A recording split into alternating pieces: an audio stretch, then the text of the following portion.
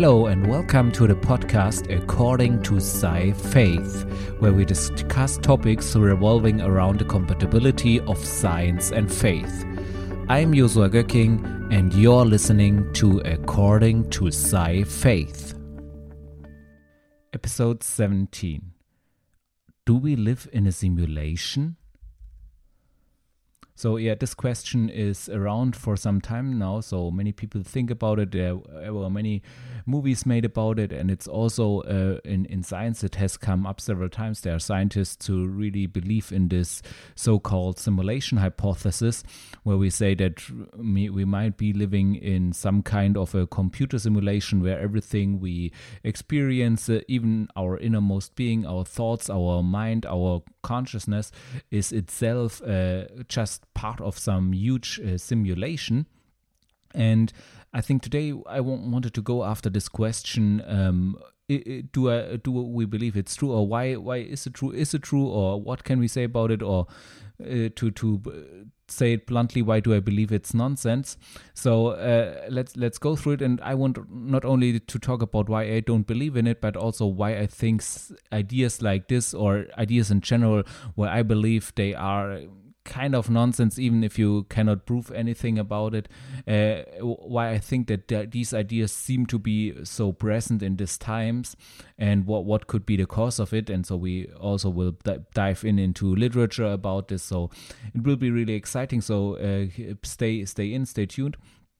And so let's just start by talking about the what we mean by living in a simulation. So I mentioned it's just like being in a big computer simulation. So it's the idea is there is so much computing power, or there's a society there where there is so much computing power that we basically can simulate everything and without any problems. And then there might be a society like this who would really say, hey, we want to simulate events before of the past, we want to replay the past, and so on, and they start such a simulation. And the question is it probable that we would be part of such a simulation? Is it likely that we would live in such a simulation?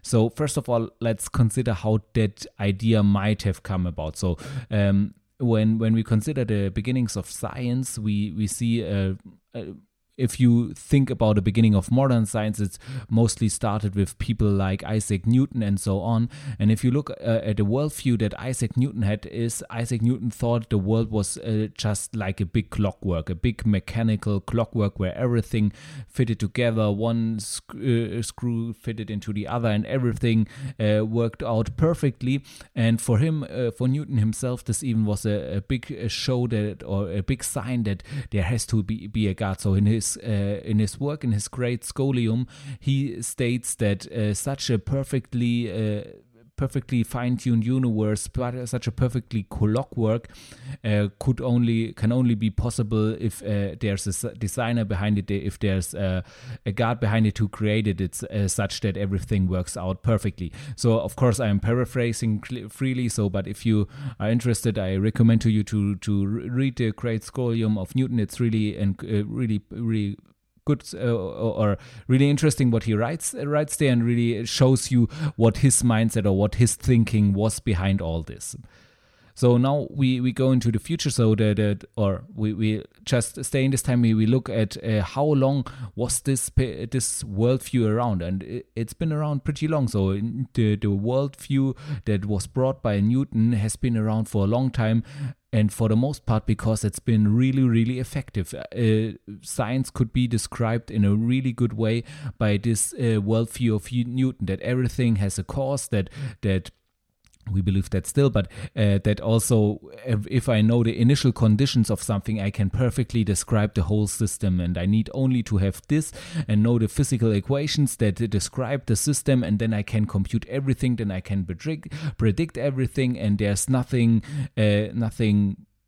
coincidental happening, no accidents, nothing, so I can describe everything basically by those laws. And this has been around for a long time. So by the 1900s, it was still very much believed that the world really exactly behaves in this way. The one problem that this worldview has although Newton was convinced by this that there has to be a God, it still limited the kind of God there could be, because if one would think it further, which people later did, especially in the 1900s, it would yield to this idea that everything would have to be determined. So the way of every particle, of every atom would have to be completely determined, which of course led to this conviction that, okay, if this is the case, then also every particle in our human body and in our human brains would have to be determined from the beginning of time. And therefore, if we were therefore also determined in our thoughts and in our thinking from the beginning of time, how could then something like free will exist? So this was a big conundrum that came up then, and this could not be easily solved.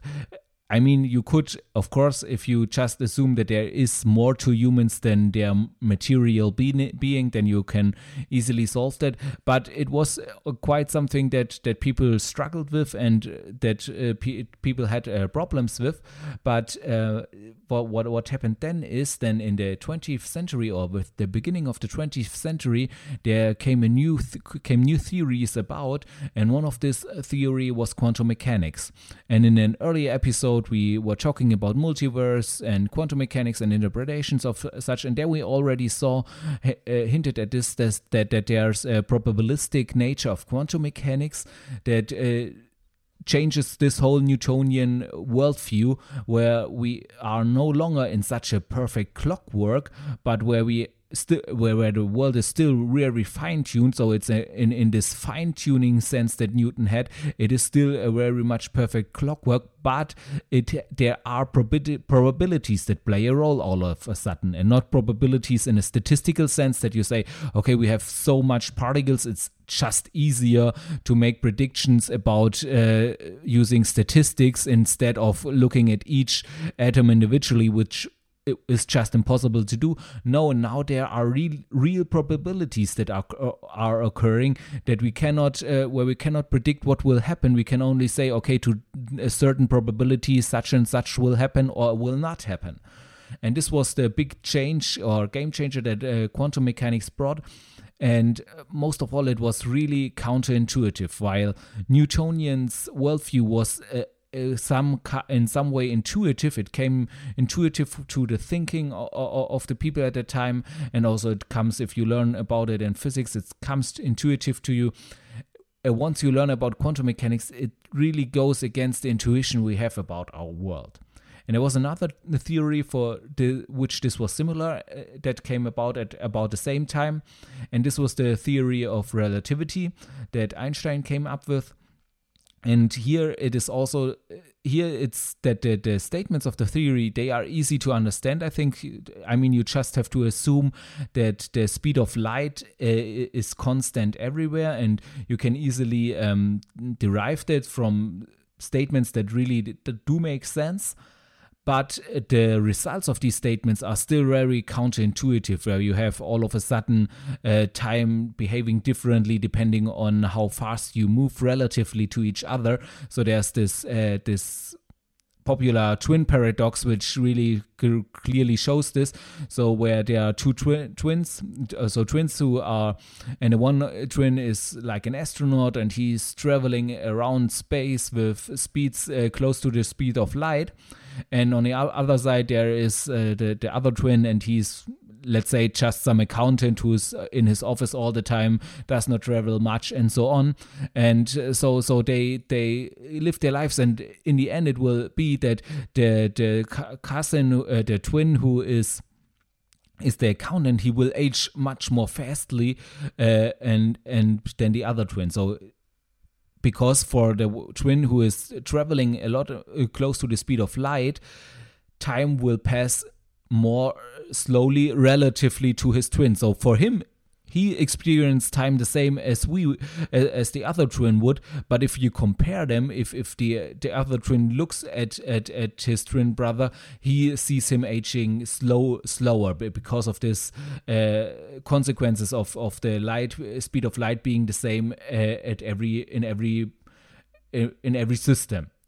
So these results were really odd. So on the one hand, quantum mechanics and later even quantum field theory, and also the theory of relativity. So, and I think what you saw then was people were really starting also, so especially older scientists who were used to the Newtonian worldview, they were really rejecting these ideas, the theory of relativity and quantum mechanics. Even Einstein was not really comfortable with quantum mechanics at first, so they were really rejecting these theories, and because they were going against their philosophical convictions, but they turned out to be wrong, right? Because today we know that the world actually behaves in such a way. As we had in these earlier episodes, there are still many people who have different interpretations of it, and it's still highly debated what the true interpretation of those theories is. But still, we know that there is some truth to that description of our universe, and therefore those scientists who were rejecting these ideas were wrong. And I think this led to somehow believing so while these older scientists were wrong in thinking a theory that goes against my intuition has to be wrong, I think today it's sometimes switched in the other direction, where we say no matter how crazy a theory sounds, it could in principle be right, and therefore I will not reject it, which is in principle also right and of course true, because if something is not it can be proven then and is proven, then we have to accept it. But I think there is still the danger to go too far into that direction, where we see stuff that cannot really be measured, cannot really be shown to be true, and we accept it as something of value, or even where things where we kind of know that the world shouldn't behave in such a way, but because we say, I don't want to be of the ones who think it's crazy, and in the end I'm the one who was wrong in all this. So therefore I think people tend to stay away from such predictions. But I think that in the end it's important to also have there still go after some intuition. The problem is the intuition has to be right, or it has to be founded on the right principles, and also one has to be, of course, flexible. But I think it is a mistake if one goes too far into the direction where everything goes and everything could possibly be, because then you might waste your time on theories who are complete bogus and complete baloney. And therefore I think there needs still to be some distinguishment between what theories do really have merit and which ones do not. And I think especially with such hypothesis, such hypothesis, in my opinion, like, do we live in a simulation? They make for a good sci-fi movie like The Matrix, and there you can pack a lot of great stuff in it. So it's also one of my favorite movies, nothing wrong with that. But I think if we look to it as a theory of as something, if it is really true, if we really live in a computer simulation, I think there's easily you can find reasons why that might be wrong or why that is not the case. And therefore I want to make it obvious that I don't believe in such a hypothesis, and I think it's, to my opinion, sometimes a waste of time to really go deeper or be occupied with such ideas. And also I think it shows a greater thing about how theories come about in these times and why there might be a problem with it. So first of all, but let's look at the argument that is presented why we might be living in a simulation.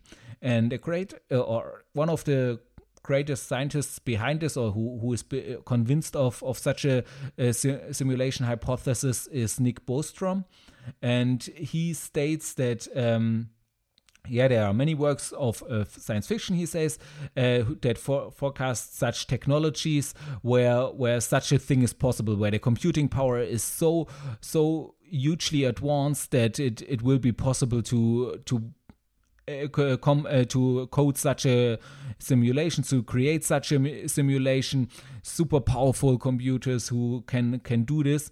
And what we would do in the science fiction novels, if we do it, we would look to our forebears.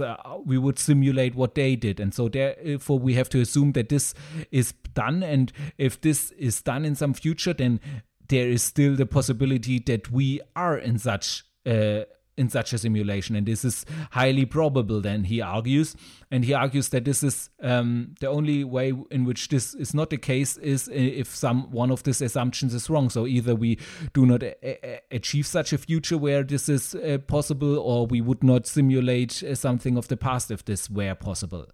And I think he's right in this, and I think where this is true is that the assumptions are wrong. That's in my opinion, because I do not believe that such a simulation would be possible. Especially, or more than that, I believe that such a simulation would not be possible for humans. Because the first questions, and I think the most important question, which is also the title of the preview for this episode, is that comes about when this is discussed, is where are the bugs?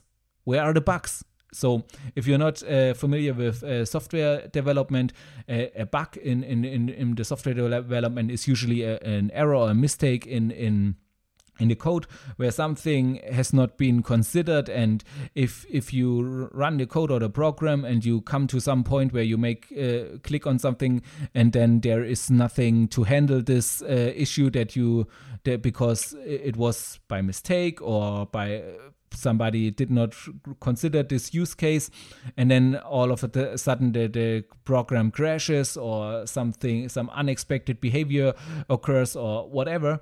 And if you are familiar with software development, but even if you just use your smartphone daily or your computer daily, you might have recognized that sometimes your apps crash or something occurs, and this is just because there are in all our software there are still bugs.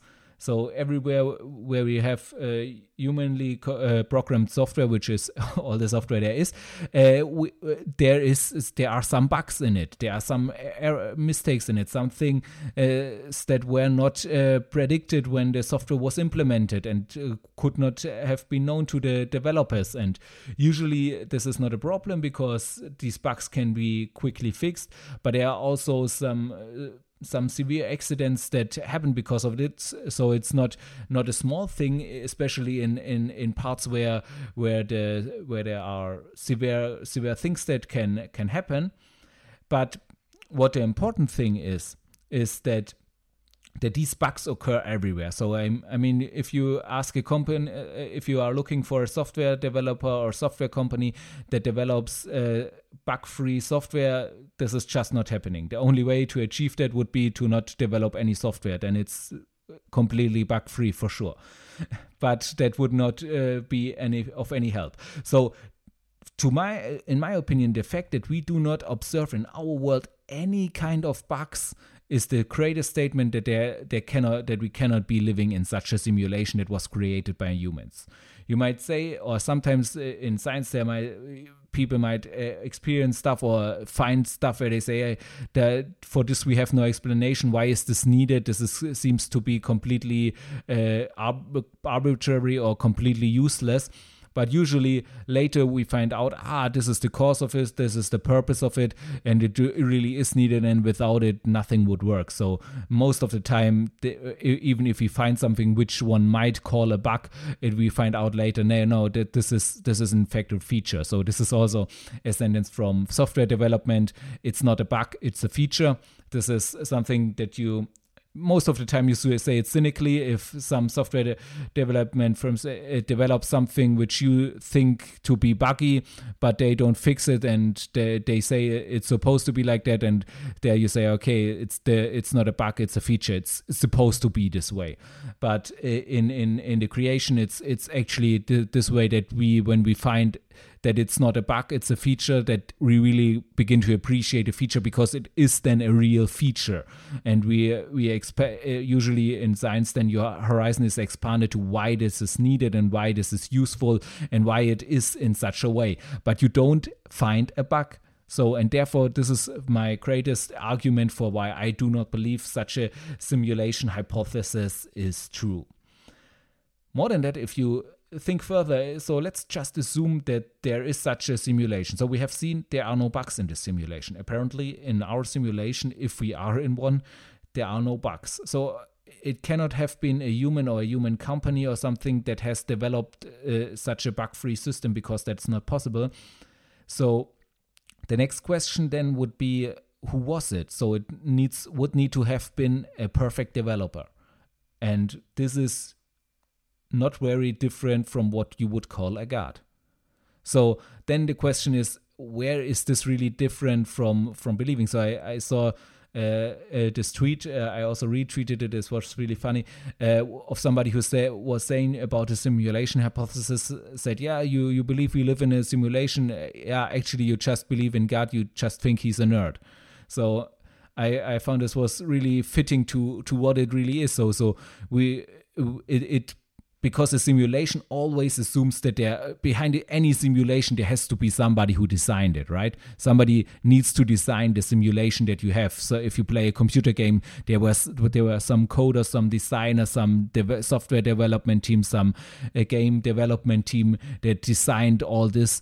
And the same way it would be in such a simulation, more than that even, that there would have to be someone behind it designing it. And how much more shows this that there has to be some god who's designing this, especially if you see there are no bugs in it, so the designer has to be perfect.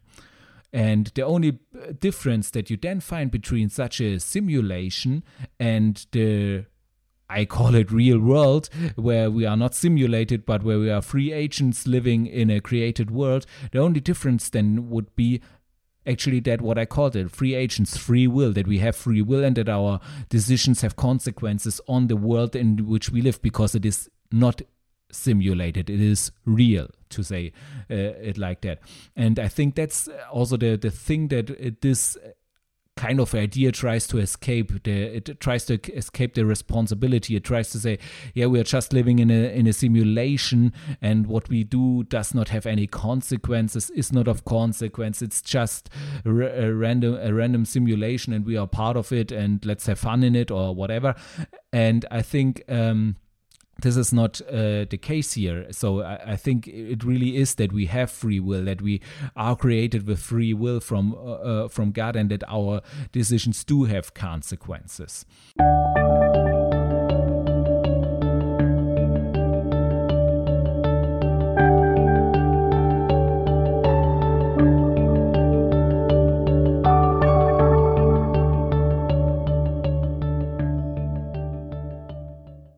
Okay, it's time for a short break.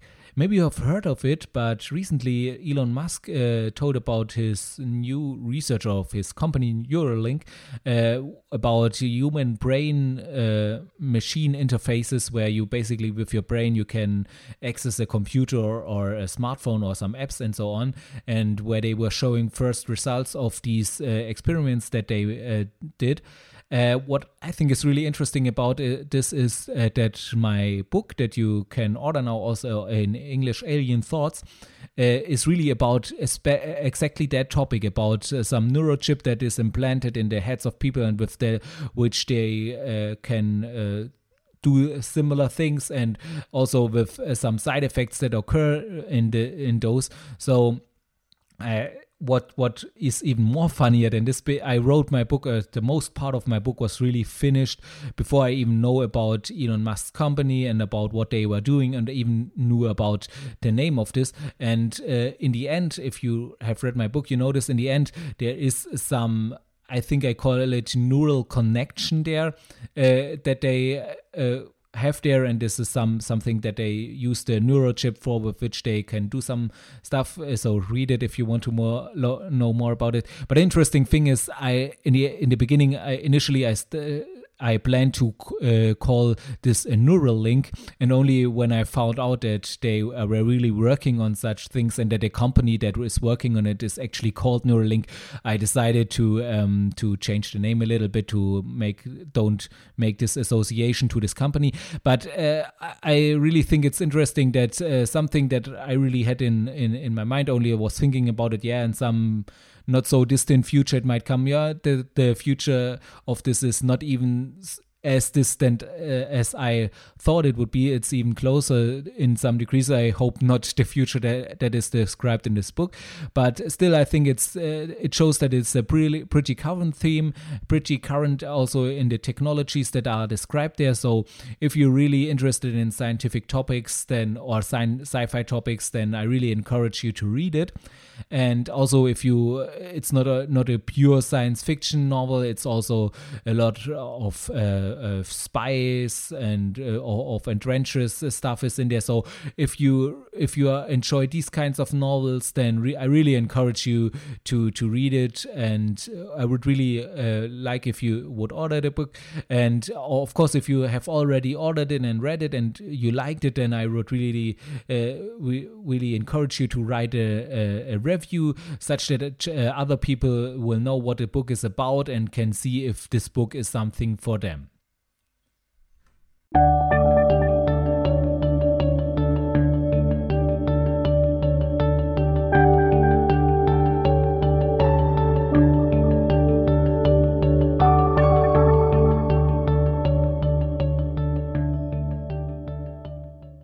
One question that would also occur, of course, or to me at least occur, is if we are living in a simulation and the designer, of course, he has complete control of the simulation. I mean, he can, if you imagine, he can, run processes more or less freely given the initial conditions, but he would have more or less complete control over the simulation.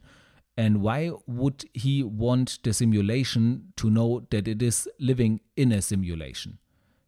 I mean, you can pretty much argue that he would not want his simulation to find out that it's living in a simulation, because whatever he's trying to do with the simulation, whatever he's trying to simulate, the simulation itself, knowing that it is simulated, would work against this purpose. And therefore, the one more thing is, I think you can think of it like that: if we really would be living in a simulation, we wouldn't know that we are living in a simulation, and we wouldn't be able to even come to the idea that we are living in a simulation. So I think that's a further strong argument against this, and I want to also see this is not really science. I mean, it's called a simulation hypothesis. There you see it's not even a theory, it's a hypothesis. And the reason for that is there's no way to prove it. There's no way to show that we live in a simulation as being part of the simulation. There's no way to do that. And therefore, we are not arguing in science here. We are more or less talking about philosophy. Do we believe that we are living in a simulation or not, or more of this kind? And I think this shows also what I was talking about in the last episode about the limits of science. And it shows here we are clearly beyond the limits of science, and therefore it is also nonsensical in a scientifically way to seriously talk about whether we live in a simulation or not. But if you say, okay, what do I care? Science, not science. I want to know if I'm in a simulation or not. So it's more about finding truth. And to state this clearly, finding truth is not only done by science, or in my opinion, cannot only be done by science. There is, as I said, a limit to science, and there are truths that cannot be found by science. There are several arguments I did also on my blog where I state this. So, for example, in mathematics, you can find this from a proof of Gödel, where he basically shows something like this in mathematics, but I do not want to dive too deep into that. There's a blog post on my Substack where you can read more about that. But what I want to find is, why do we come to this idea? Why do we, as philosophical beings or human beings who think about philosophy, come to this idea that we might live in a simulation? Where does this come from? I mean, if you look at it, I think this idea seems to me rather new. It seems to me rather becoming in the last century, coming up in the last centuries. And the question is why. The question is, why does such an idea come? Where does it come from? Where does it stem from? Why would one want to live in a simulation, or want to have such a philosophical worldview of living in just a simulation, and or many other ideas? I'm not talking just about such ideas, many different ideas, mostly materialistic ideas that, for example, also state that consciousness is nothing but neurons firing in our brain, and then at some point something like a consciousness emerges. How do these ideas come about? Why do we have not a deeper understanding of it? And I think one point comes from an effect that also brought science itself about, but it also is a negative effect of an altogether positive thing, as I believe. And I think this came also with the, as I already said, with the emergence of the scientific method and all this beginning of modern science. I think this was mostly triggered also by the Reformation, because as we know, the Reformation occurred at a similar time. And I think this was really connected, that with this new thinking, also new thinking in the area of science occurred. And you see this also in the case that many of the reformers or reformed thinkers were also scientists, for example, Johannes Kepler, and also not only scientists, but also scientists who are now belong to this group where we think they had a part in creating this scientific method. And therefore, I think there's really the connection there. And if we look at it this time from there, so I think if you look from it from a believer's perspective, you see that before there was a lot of superstition, a lot of, even in the church, so a lot of superstitious beliefs and so on, and also many things where if you compare what people believed with what really the Bible says, where this also deviated, and where there was a lot of corruption in the church and so on. And therefore I think this Reformation that came about with Martin Luther was really necessary and was really needed to reform the church, to bring the church back to biblical convictions and to biblical truth. However, this had an effect on society, because if you look at it, society is usually for society, the church, what the church said was the truth. So what it was their standard of truth. And when the Reformation came, there all of a sudden was not anymore this one standard of truth, but now all of a sudden there were two competing theories, or two competing statements about what the truth actually is, two competing institutions, even, if you will, who were competing about what truth is. And with the Reformation, of course, more and more other competing institutions came about. So there were several groups or directions of believing. So, and this led also to many negative things, most importantly to wars. So and in the end you had this 30-year war where basically they fought about this, and in the end they came to the conclusion to say, okay, we won't argue about this anymore. Everyone can in his area of authority, so for the kings and fiefdoms, there was basically, they could decide which religion they would uphold to, which kind of Christian belief they would uphold in their region, and they would leave each other alone, and believers could decide in which region they want to live and live according to where they could live out their faith. So this was basically also the birth of federalism.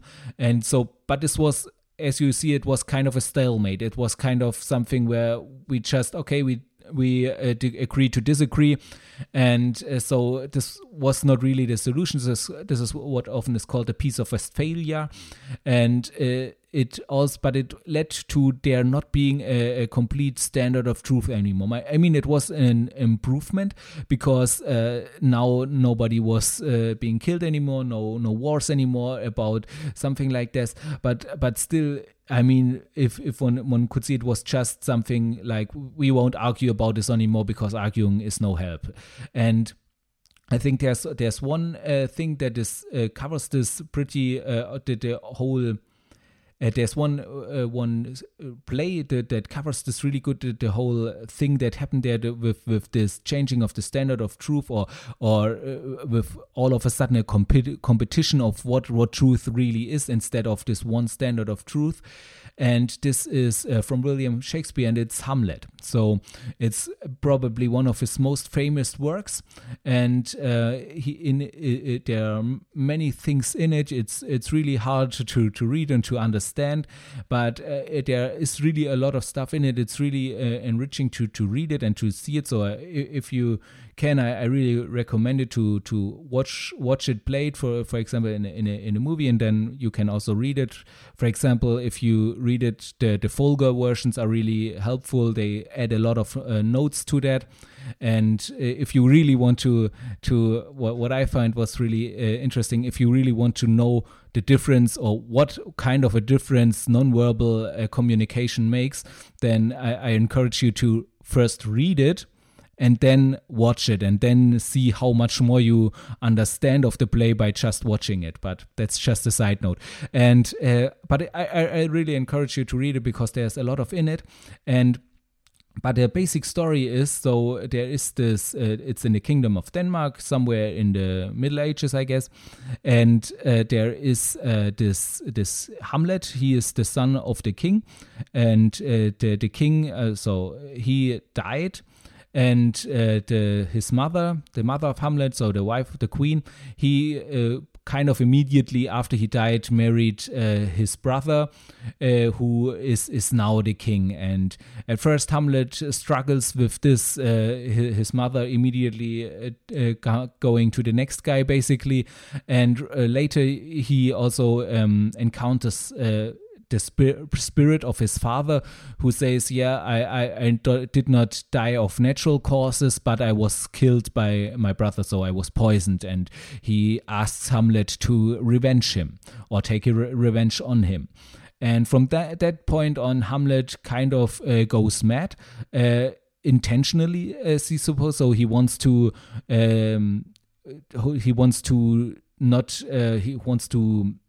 camouflage or disguise himself or his intentions with acting like he's mad and be acting crazy, acting madly.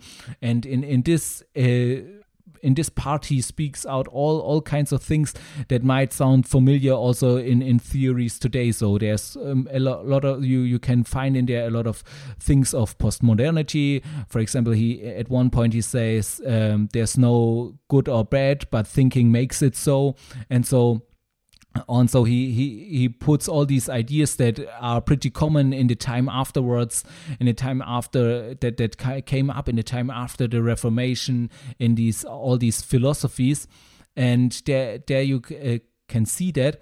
And there are many ways to interpret this play, and I think there are many ways people have interpreted it, and I think there are many possible ways to interpret it.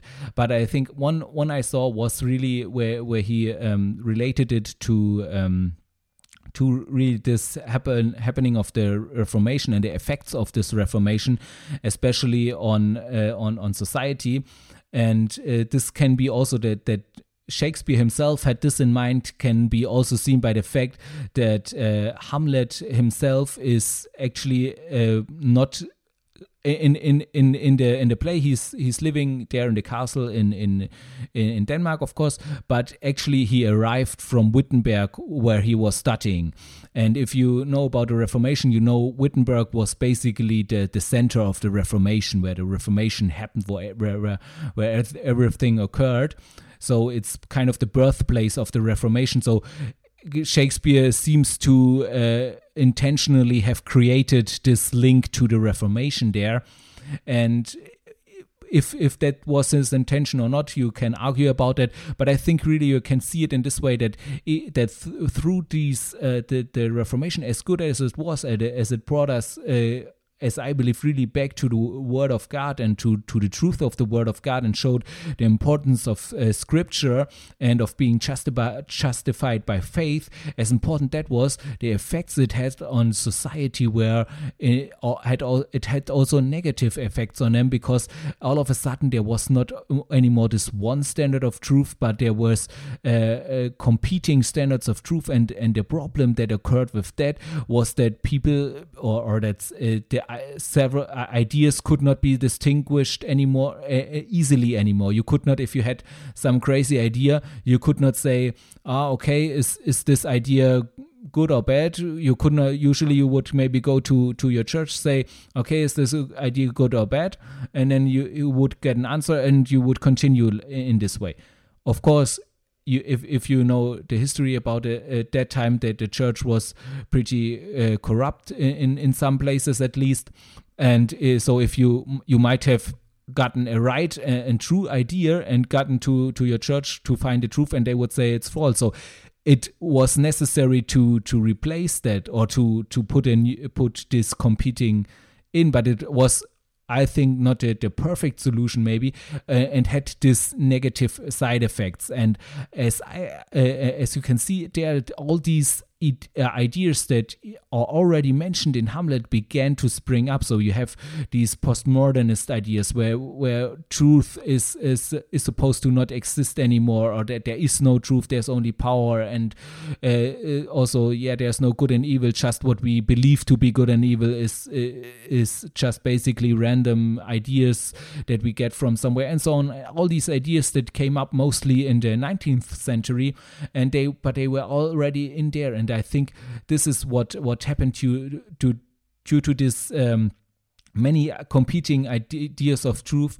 And I think in science it was similar. It is especially since this basically this worldview of Newton fell apart, where before we had the Newtonian Newton's axioms, we had basically his worldview of this perfect clockwork, and where every scientific idea that we tried, we tested on okay, is it in accordance with Newton's law? And if it wasn't, we usually quickly rejected it. But all of a sudden we saw, okay, no, we need to reject the assumptions Newton made. We need to reject the assumption that time and space are absolute, and we need to say, no, there is relativity. Or we need to reject the assumption that everything is determined by its initial conditions and allow for probabilities, and therefore for quantum mechanics to occur. And I think with this change, all of a sudden it was not anymore this one great encompassing field that on which we could test all theories, or if our theories made sense before we even test them. But now all the theories could possibly be, and then we have just any idea could possibly be. We just need to test if it's true. And I mean, we have still this testing mechanism that we can test whether it's true or not.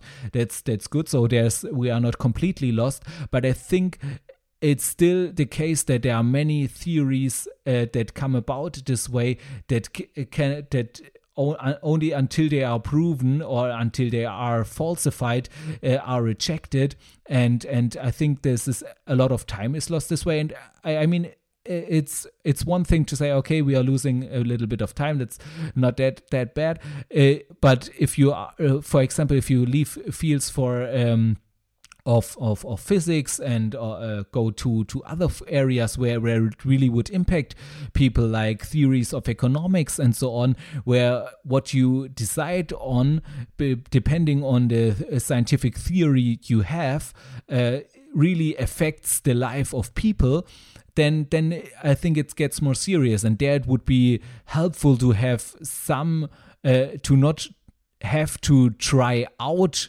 your theories on human beings, but to really have something to distinguish that does this theory really make sense? Does it make sense to do it in this way, or is it maybe, even if there's no scientific facts about it, is it maybe, can I somehow still see that it is nonsense and not try it out on something with and doing possible harm to it?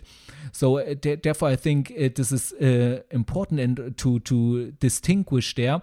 And what I think is really the standard of truth that we can really apply is really the Word of God. I think that's really our standard of truth, the Word of God revealed by the Holy Spirit. And I think that's where we can stand, and where everyone in his personal life can say, okay, if I concentrate on this, if I let myself be guided by that, then I will save myself the trouble of going through ideas that are nonsense, or going through theories where I in the end find out that they are complete nonsense. So I think this is the solution to this dilemma. I think that we really go to the Word of God, go to what he says, because his truths are eternal, as has been shown in history over and over again.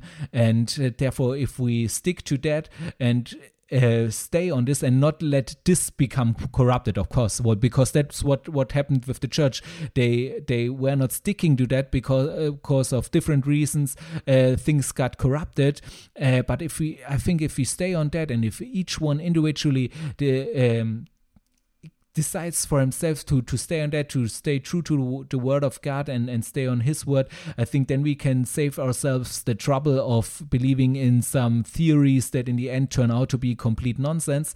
And this is also not only helping to not waste time, but in some cases it's really helping to avoid harm. So I really want to encourage you to dive deeper into the Word of God with this. And if such theories come about, such simulation hypothesis, or what is consciousness, some theories how some machines or computers might get conscious or something, then really I urge you to dive deep into the Word of God and get your guidance from the Holy Spirit, instead of these ideas that are more or less scientific that are flowing around the airwaves. So that's everything for today's episode.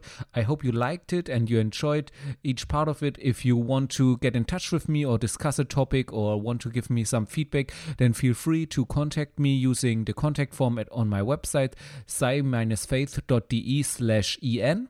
And there you can go to the contact tab and contact me. And if you have any other things or episodes you want to have covered there, or topics you want to have covered, feel free to contact me there. Also, if you are not yet familiar with the format in which this podcast is produced, let me just briefly explain it to you. So there always at the beginning of a month or of a block, there is a big block of 4 episodes in one thing. It's kind of like a preview, which I call it, where you have the next 4 episodes all in one episode together, combined. And this is for people who like to hear long format podcasts, who have a long way to work or something else, where they can listen to a long episode and can then have a preview of the next 4 episodes all at once, and are completely up to date from the beginning of the block. For those who like their episodes shorter, who prefer it if they have a half an hour or even less of a podcast episode, for those there is every week afterwards will appear a podcast episode almost in that length, and this way I can publish every week a new podcast every episode, and everyone can have it his own way, either once a month a long chunk of content, or once a week a shorter format podcast episode. So I think that's the best way for everyone, and also for me when I'm producing it. Please also note that this is an independent podcast, which means that it is recorded, produced, and marketed by me. So I really need your support in this. So if you like this podcast, then give it a 5-star rating. And if you have the time, even write a review to it. This just helps other listeners to become aware of this podcast, and then people who might be interested in this content can become aware of it. Also, if you have friends who you think would like this content, then recommend it to them and share it with them. Also, you can support me in other ways, for example by reading my blog and subscribing to my newsletter, or even by reading my books, which you can find on Amazon. For example, there is my latest novel out now is Alien Thoughts, which is pretty entertaining from the feedback that I gotten, and so it's also in some way related to science and faith. The topic of it is also in there, but of course you can also read the book to this podcast, Sci-Faith, The Compatibility of Science and Faith, which is also available in English since last year. Thank you for that, and now I wish you a wonderful day, and I'm looking forward for you to tune in again next time.